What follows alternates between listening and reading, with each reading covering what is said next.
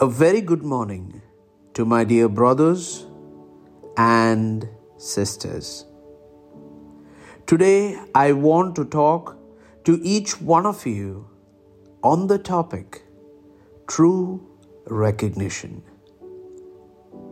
Many of us struggle a lot to be recognized in our workplaces, in our homes, in our spiritual environments, and even in our relationships.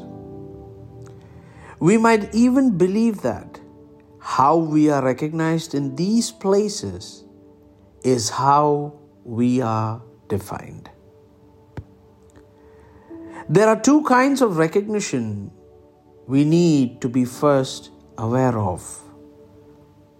One is the recognition that the world offers, and the second is the recognition that God offers.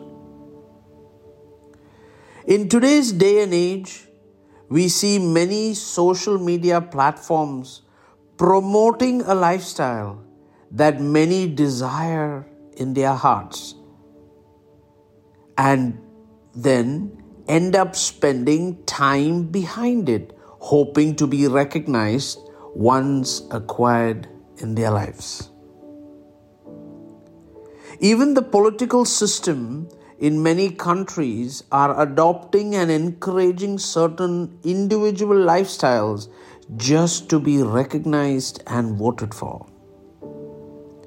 That is why Bible clearly defines in 1 John chapter 2 verses 16 to 17, for all that is in the world, the desires of the flesh, the desires of the eyes, and the pride of life is not from God, but is from the world.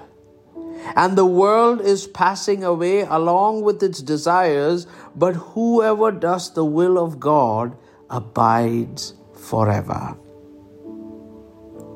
Now we need to carefully think about this by asking a very important question. Is it worth it to spend time on things offered by the world in order to be recognized? My dear brothers and sisters, in Ephesians chapter 1 verses 4 to 5 says this, even before He made the world, God loved us and chose us in Christ to be holy and without fault in His eyes. God decided in advance to adopt us into His own family by bringing us to Himself through Jesus Christ. This is what He wanted to do, and it gave Him great pleasure. Each of you are loved, cared, and recognized by God. You are known and not an unknown. If any of you have strayed away from God in order to spend time in places to be recognized, now is the time to come back to Jesus. He will help you and mold you in the right way.